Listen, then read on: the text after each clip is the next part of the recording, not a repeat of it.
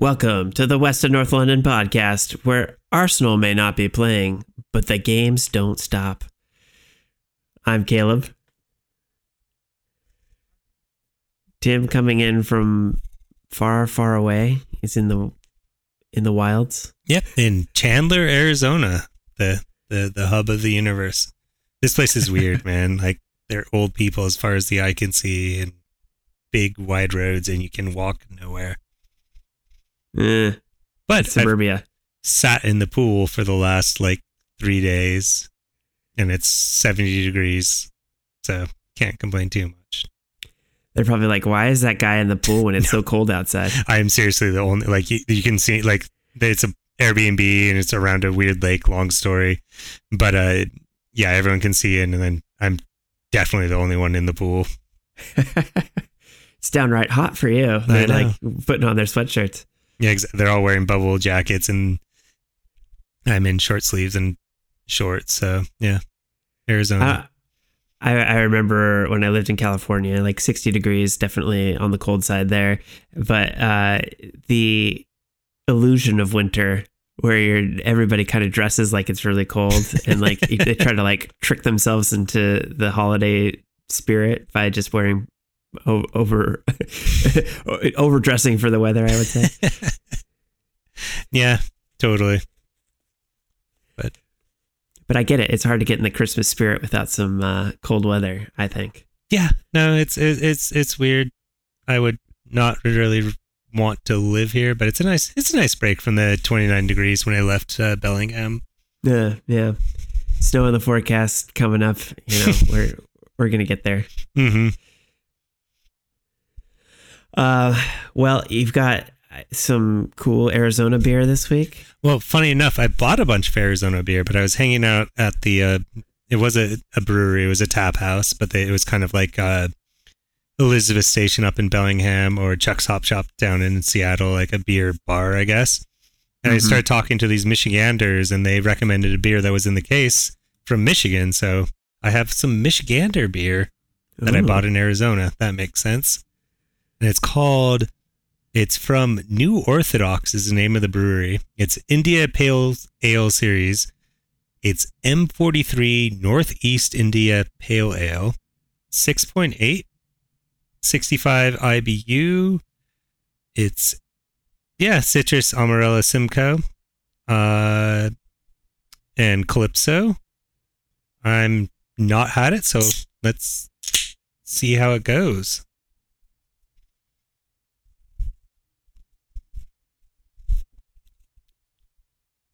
Yeah, it's tasty. It's totally an East Coast IPA. Yeah, no, this is actually really tasty. I would definitely recommend. And I think this would be right up your alley.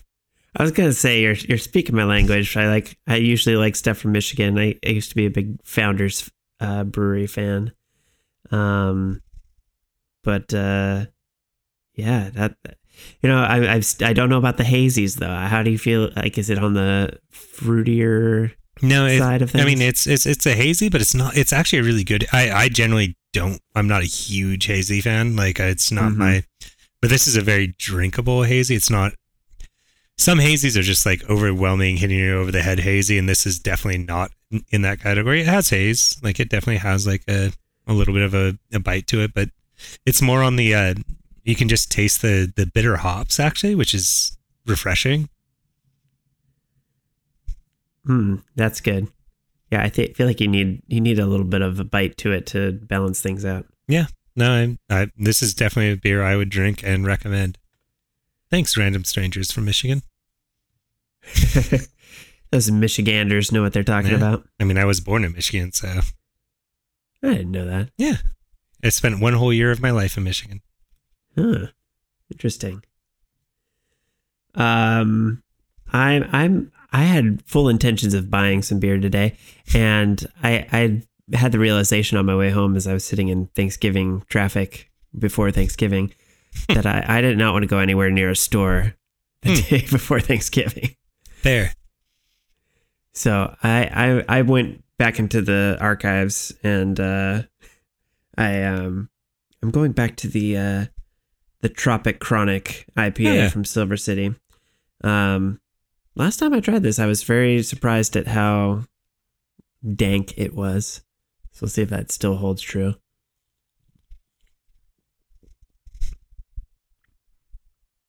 Yeah, definitely. Dank is a word. Yeah, it's good. It's solid. I don't know. It's still got that haziness to it because it is a modified tropic haze, but the dank hops definitely help cut through some of that sweetness. So it's a little bit better than the tropic haze. Oh, nice. Would you recommend? Would you buy again? Yeah, I would definitely do this over a tropic haze these days, but yeah, I would generally steer away from the hazies where I'm at. But if you're in the mood for one that has a little bit of hop forward flavor, this is the way to go. Nice. All right, what do you got for your Timbit this week? My Timbit is watching the World Cup, and oh Lord, have I watched so much World Cup during this time. It's been great. I've watched pretty much every game, but a couple of the 0-0s that were way early and I didn't want to watch the replay. And there's been a lot of fun upsets in this World Cup. Yeah. So I want you to predict the next upset for this World Cup. What do you think is going to be the next Saudi Arabia, the next Japan? Where are you going with the upset? Oh, let me look at the schedule here. Well, if we're looking at the next round tomorrow, I would say if you can kind of gauge who's gonna who could be the upsets. I suppose if Brazil were to lose, that would probably be the biggest upset tomorrow. So you're predicting Serbia beating Brazil? I mean, I'm not predicting it, but that would be the biggest upset for sure. Oh no, I'm asking for a prediction here. I'm asking for all your chips on the table. You have to predict an upset. Okay, let me ask you this. Yes. USA England. That's probably one of the tastier matchups coming up. And you don't necessarily have skin in this game. I mean, you're not a fan of either team necessarily. So in your mind, would the US beating England be an upset, or are they on? Oh no, are they closer than I'm thinking? That would be a huge upset, especially after watching the Iran game. I would say US beating England would be a huge upset. Yeah, I'm not. I don't want to predict that. I don't think that's actually going to happen.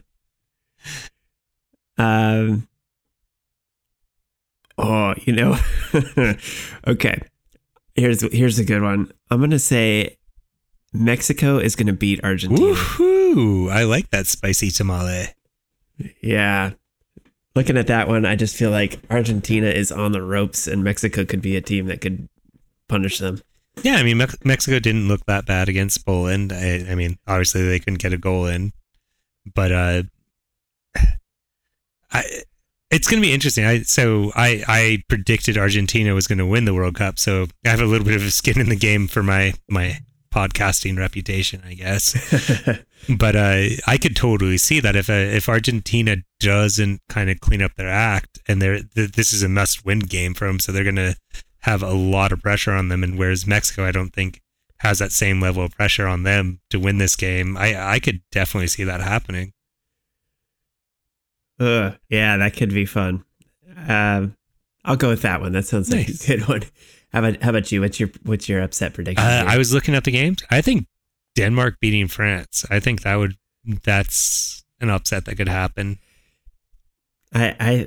I glanced at that, but I was like, is France? I mean, by comparison, I feel like France is going to be pretty on top of things. But yeah, I think because of that, if they did lose, that would be a pretty big surprise. Yeah, I mean, I mean, France looks very good. They played a very good game against Australia.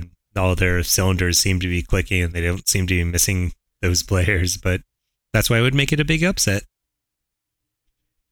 Yeah, I think if you're looking at the early games, France and Spain definitely look in control of things. England's definitely in there, just based on the score lines. But they've got a lot. One game is not necessarily a good indicator of where everybody's at. No. Especially when you're looking at some of the opponents like Spain playing Costa Rica. I think you can kind of assume they're going to have a pretty big score difference. Costa Rica was the second worst team I've seen play this World Cup outside of Qatar. Like, Qatar was like just, I can't believe they only lost 2-0. Like, it should have been far worse. But Costa Rica, oh my God, was that team garbage. Did you watch that game? That is one I didn't see too much of. I've seen bits and pieces of most of these games that were during waking hours. Yeah. But yeah, I haven't really seen too much of that opening game. Yeah, no, the Costa Rica, I watched that game today, and it was just like, you just needed to see the highlights from that game because Costa Rica offered nothing against Spain. Yeah, Spain, I just blinked. I had it on at my desk and I was getting up doing things, coming back to it, and I feel like I just blinked and there was like 5 goals that went in. They were at one point on average to be scoring 9 goals. They were scoring a goal every 10 minutes. It was, yeah, pretty bad. I was actually expecting more of at least the defense and Navas to hold them into that game, and obviously that was not the case.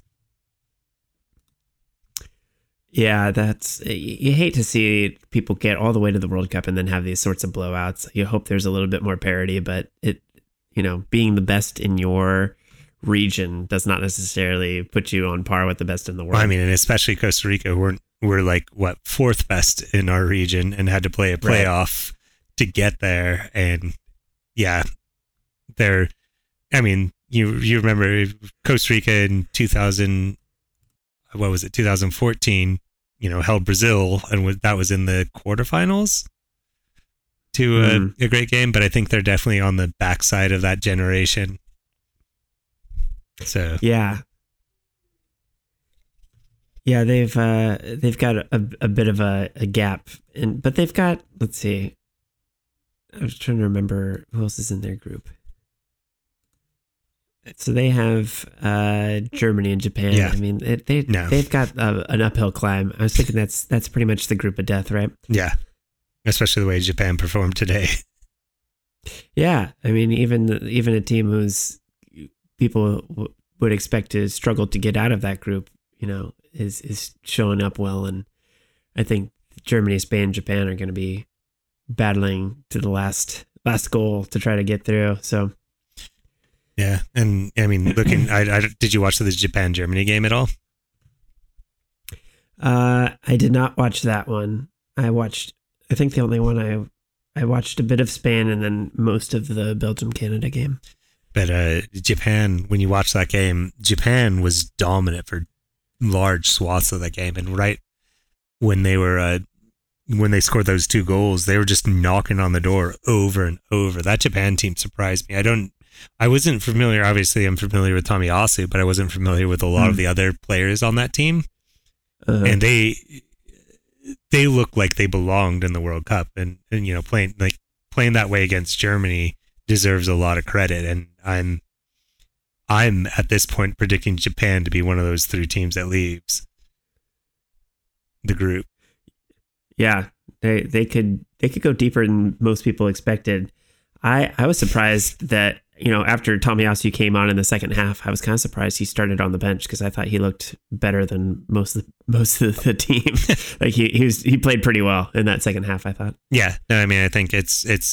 I mean, I have my Arsenal colored glasses, but it's probably no coincidence that him coming on, among other players coming on as well, changed the outlook of that game. But Japan, even after the goal went in for Germany, Japan didn't look like they were struggling. They didn't look like they were second best. Yeah, they put pressure on.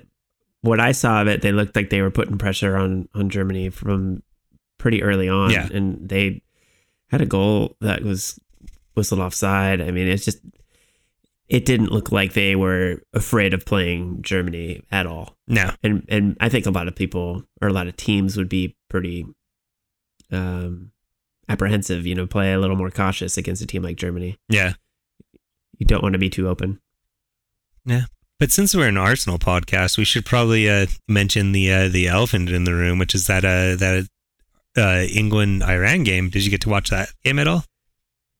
I watched a bit of it. Yeah, that one was fun.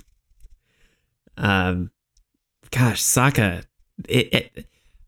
I think we said he was going to have a good tournament. I think this was the redemption arc for him and the whole England team. He just looks so comfortable on the world stage. It's impressive how much he has grown and how really he's maybe one of the best players of the tournament so far.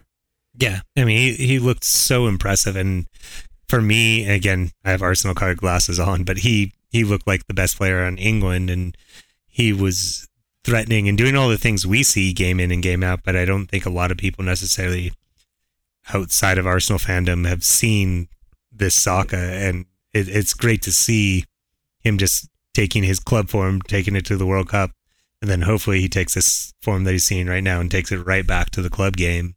But it's very encouraging, and I think if England goes far, it's going to be because of Saka. Yeah, they have a lot of talented players on that team, but so when you can shine and really stand out as the player of the match, I think that's saying a lot about where he's gone and what he can do given the opportunity. I don't think he's going to lose that starting spot at this point. Oh no, without a doubt.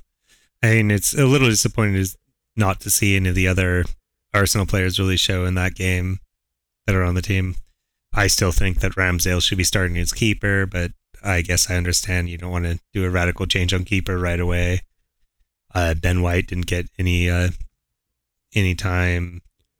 And again, I think he could be pivotal.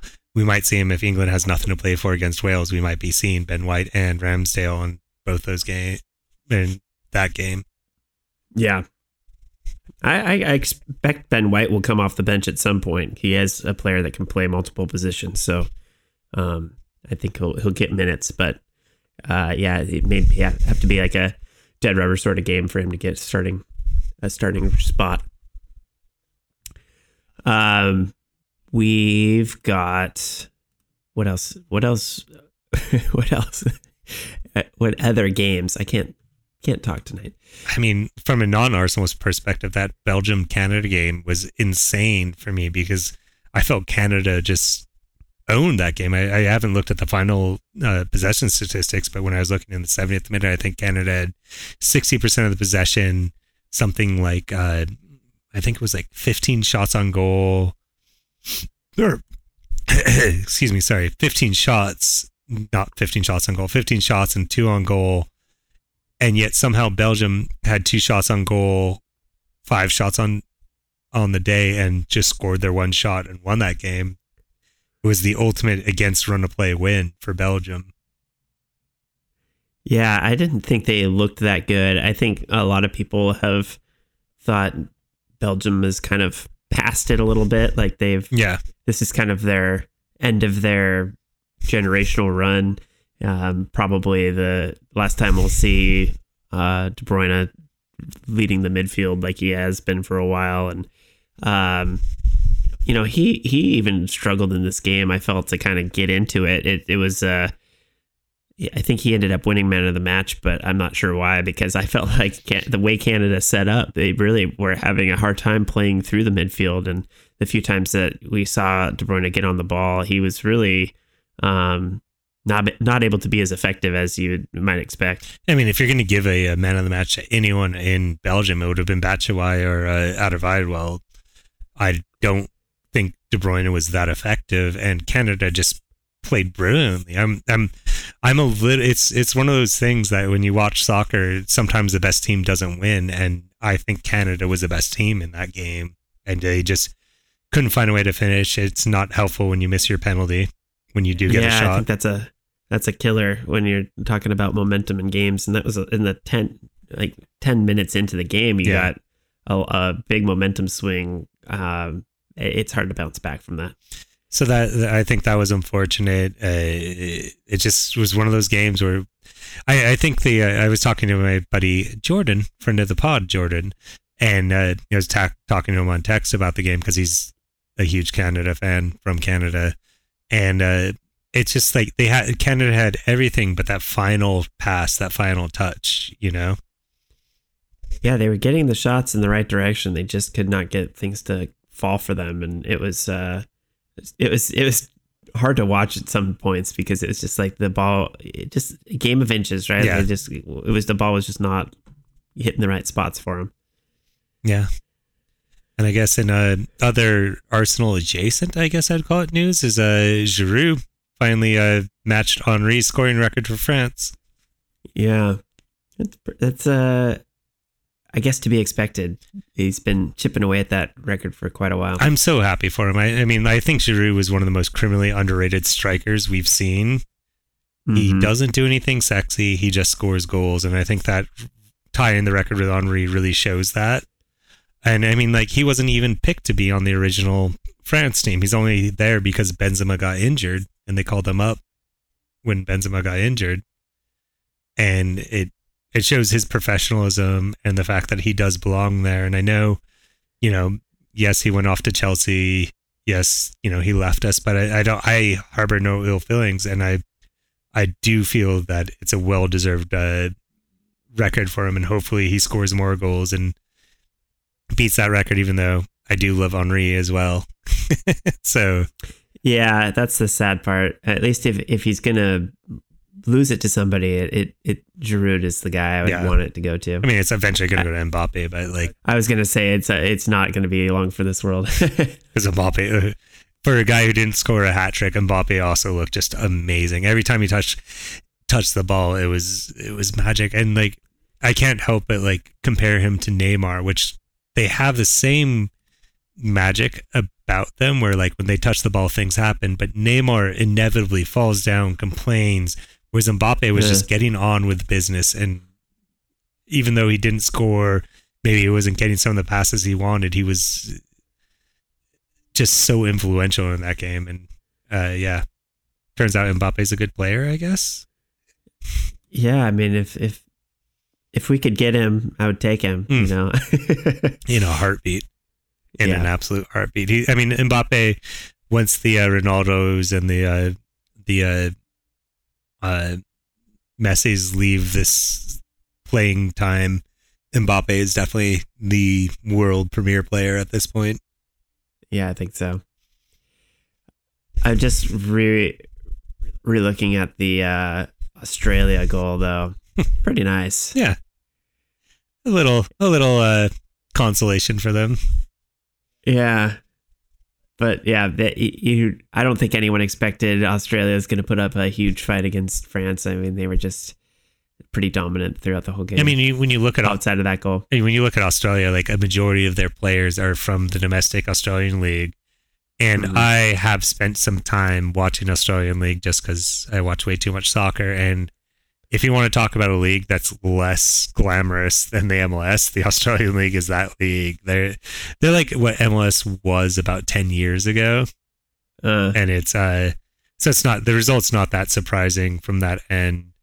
But at least Australia definitely put up a fight, even though it was at the end, very not great result for them. I just like, the thing is, I just keep on going back to that Qatar opening match and how bad Qatar looked. Like, just like, you knew they were going to lose the game, but they didn't even put up a fight. They look so disorganized. It is the worst World Cup performance I think I've ever seen, and that's including North Korea playing Brazil. I think it's embarrassing to see that a Qatar team in the World Cup. Well, that's what you get when you host. You get to bypass all the things that would make your team good. I mean, that's also what you get when none of your players are actually from Qatar. Yeah, how does that work? I understand nationality is a very interesting thing, and there's a lot of gray, squishy area, but you get the feeling that the players for Qatar don't really want to be there. Yeah. I I read some things, some rumors that were like, oh yeah, they paid off some Ecuador players to throw the game. And I was like, there's no way. Yeah. But if they were to have lost to that team, then you would have thought for sure the fix was in, because there's just, you could just see the gulf in the talent between the two teams. Well, I mean, you could see that like during that game that Ecuador definitely took their foot off the gas after the second goal. But I don't think it was that they were paid to throw the game. I think Ecuador was like, all right, we got our 2 goals. We're cool. We're just going to like just ride this out more than anything. Gosh, the bicycle kick attempt by Jean. Oh, that was, if that would have gone in. I mean, we know that, like, as I say, I said he wasn't sexy, but he has the perchance for some very sexy goals. Yeah, he just tries shit. Yeah. I appreciate it. Yeah, so we've got some decent games coming up in the next couple days. I'm pretty excited about seeing Brazil and how they're going to fare in this tournament. I'm excited about the Switzerland Cameroon game. We get I love seeing Xhaka play for the national team. I know this is a recurring phrase, and we get to see Nuhu play for Cameroon. Yeah, I'm gonna get up at 2 a.m. for that one. No, I'll do what I've been doing, which is, it's kind of nice because in Arizona we're an hour ahead of Washington, so I've been getting up at 8:50 to catch the 9 o'clock, the 8 o'clock game for you guys on the West Coast. Oh yeah, and then I watch the 2 late games, and then I go back and watch if there's an interesting game of the early game. I'll watch the replay. If it's a 0-0 draw, I'm too old for that shit. I'm not gonna rewatch a 0-0 draw. No, there's too many games to be wasting your time on that. So I'll probably, if it's a good game, I'll probably rewatch it after the 12 o'clock game our time, the 11 o'clock. So after the Brazil game, I'm also interested in. I mean, that Portugal Ghana game looks pretty sexy. I think that should be a fun game, especially with all the stuff going on with Ronaldo, newly clubless Ronaldo. Amazing, the timing on that one. I don't know who that benefits, but maybe it's good to just get that out off your mind. I don't know. For the longest time, we were the Chaos Club. It's very nice that Arsenal is no longer the Chaos Club. It's other teams. I love it. And especially that they announced that Ronaldo parting of ways, and then announced that the club's up for sale at the same time. Gosh, it must be rough being a Man U fan right now. And it's interesting. Like, I was reading articles about how most Man United fans are happy the Glazers aren't involved, but it's kind of that weird thing of the devil you know versus the devil you don't know. You could get a much worse ownership group, including talk of the Qatar Wealth Fund getting involved in Man United, like talk of some very unsavory characters getting involved in it. Like, so maybe the Glazers weren't, as we've found with the Kroenkes, maybe rich American owners aren't the worst thing to happen to the Premier League. Do you find it weird that they're wanting to get out? I think a lot of people were saying that the Liverpool and Man U shakeups are directly tied to the failure of the Super League, but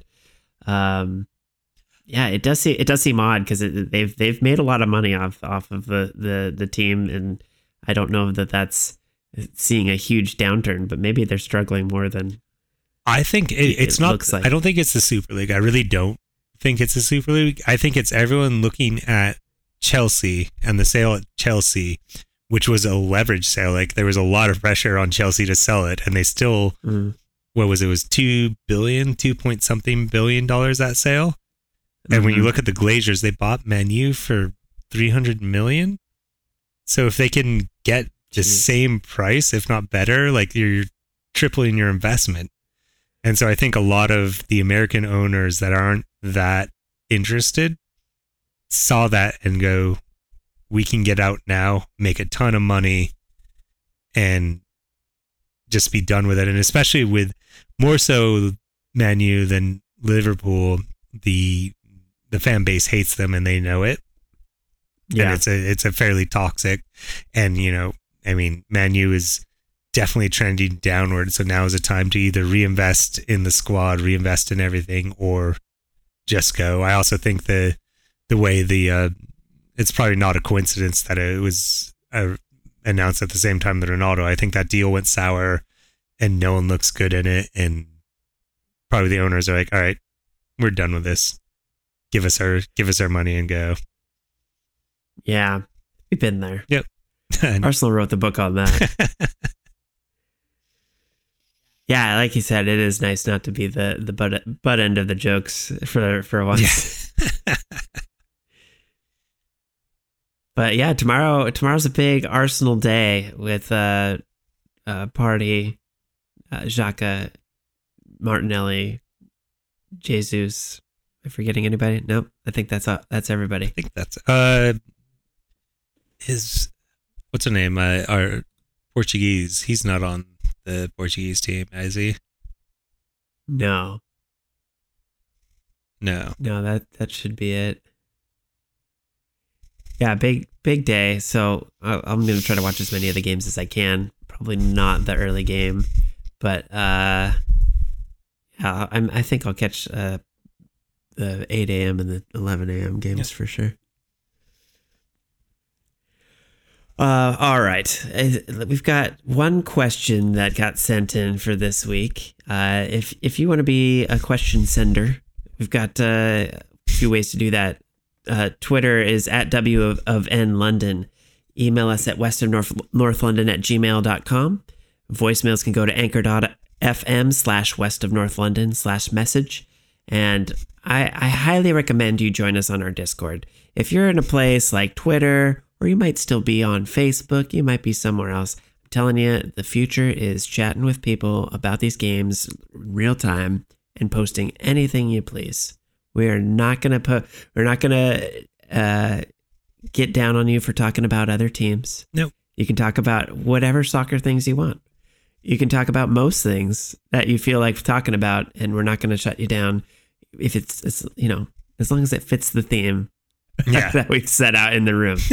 But Discord is the place to be. So I would say go check that out. That's going to be the link in our show notes. You can join us on the Discord at any time. Whether we're playing a game or not, there's plenty of people to chat with. So let's get to the question here from Joe Robinson. He asks, anyone from the fixture so far caught your eye as potential January signings? I have an answer, but it's not a player that's played yet. Actually, there's actually one other that I thought of who's played, which is Gakpo. That was a player that I saw play for Belgium, and we've seen him before. For Netherlands? For Netherlands, not Belgium, sorry. For Netherlands. We've seen him before in Europa League, and I believe Jonathan King Manilis has mentioned him before, and he looked really good in that game. So as players we've seen, he was someone that stuck out for me. But he's been linked with Arsenal tangential. I'm not even going to try that again. Peripherally. Yeah, he's a name that has been linked to Arsenal in the past, and if he was available at a good price, I think they would definitely go for him. But he is probably a player on the rise that's going to be tough to get at a decent price at this point. And especially if you score a goal like that in the World Cup, your price definitely goes up instantly. There's a World Cup tax for sure. Oh yeah. But there's a player I read an article about in The Guardian, and he has not played yet because he plays for Ghana. And it's Mohamed Kudus. And the article, the title, the headline was, "I'm as good as Neymar, just don't have as big of stage." And he plays for Ajax. And he sounds like the real deal. His preferred position is as a offensive midfielder, attacking midfielder. But he's been playing like a withdrawn 9 for Ajax this season, and he sounds like the real deal. He's been on a good tear. His contract is about up, which makes it easier for us to get him. He's about the right age. He seems to be the right profile for us. He needs to be taking a club. Everton was very interested in him, but after the fire sale at Ajax last year, Ajax decided not to let him go, which actually made him very upset. He missed the first 3 games because he refused to play, which maybe not a great sign. But he seems to be the real deal, and he could be a player we'll see tomorrow with Ghana if it's a justified hype. But I noticed that, and I feel like that's the type of profile, especially backup for Jesus, someone who can play that withdrawal and striker role might not be a bad shout. Yeah, definitely. I think we could use some depth there for sure. How about you? Did you have anybody? The person that really jumped out to me today, and I think it's kind of, I'm going to say it, and really this is not realistic, but it would be nice to have a player like this. I thought in the Spain game that goal by Gavi was really outside of the foot. I mean, pokes it in. That's the kind of goal I live for. Mm-hmm. I'd love to see a player like him come our way. Only 18 years old, but he's with Barcelona. It's, we're not going to pry him away unless Barcelona is going to go into fire sale mode. I mean, it's not out of the question because Barcelona does need to make money at some point. I just can't believe that they can do what they did this year again. Mm-hmm. And especially not making the knockout, the rounds of the Champions League. They're going to be hurting for money. So, I mean, I think there'll be players on the table. I don't know. I mean, they've already leveraged their future, so maybe they'll leverage their future more, but it's an outside chance. Yeah. He's that type of up and coming player I'd love to see Arsenal get in on. And even, I mean, we have a young team, but 18 with his talent level, I think he could be explosive by the time he's, Saka's age, and that's still a few years away for him. Yeah. But yeah, he looks really good. Yeah, I mean, the only other player, and this is just purely a World Cup hot take, which is Takuma Asano, and I apologize, my Japanese, even despite a semester of it, is not great. But the scorer of the second goal for Japan today, that second goal was a peach. And, he's a little bit older than our general age limit. He's at 28, so he might not be exactly perfect, but is, playing for Bochum, which his market value right now is right about 3 million. That seems about right. Plays as a right winger, which again is kind of a stacked position for us. So I don't know if we necessarily need him, but I thought that goal was a peach, and I would love to. I think could complement Arsenal well. He's been the crazy part is how he was with Arsenal for years and never got into the team. Like he kept having to get loaned out with. I don't know what the deal was, but he could never seem to stick with the team. And I can't remember if it was a passport thing or a work permit. I can't remember why he never stuck around, but he kept getting loaned out. Yeah, I mean, I'm just looking at his career right now. We loaned him out to Stuttgart twice, and then we loaned him out to Hanover. And then, so it's not the best buy, but you could see why we were interested in him, I guess. Yeah, absolutely. I don't know. He'd be a cheap pickup for sure. But I mean, he is the wrong age profile, I think, and he's not going to be developing anymore. I mean, that signing would reek of scored a goal in the World Cup by him type of signing. Yeah. But that goal was so great. That's one of my favorite goals of the World Cup, besides the my favorite right now is the Ecuador second goal. The turning header is probably my favorite, but that just top drawer goal that he scored was awesome.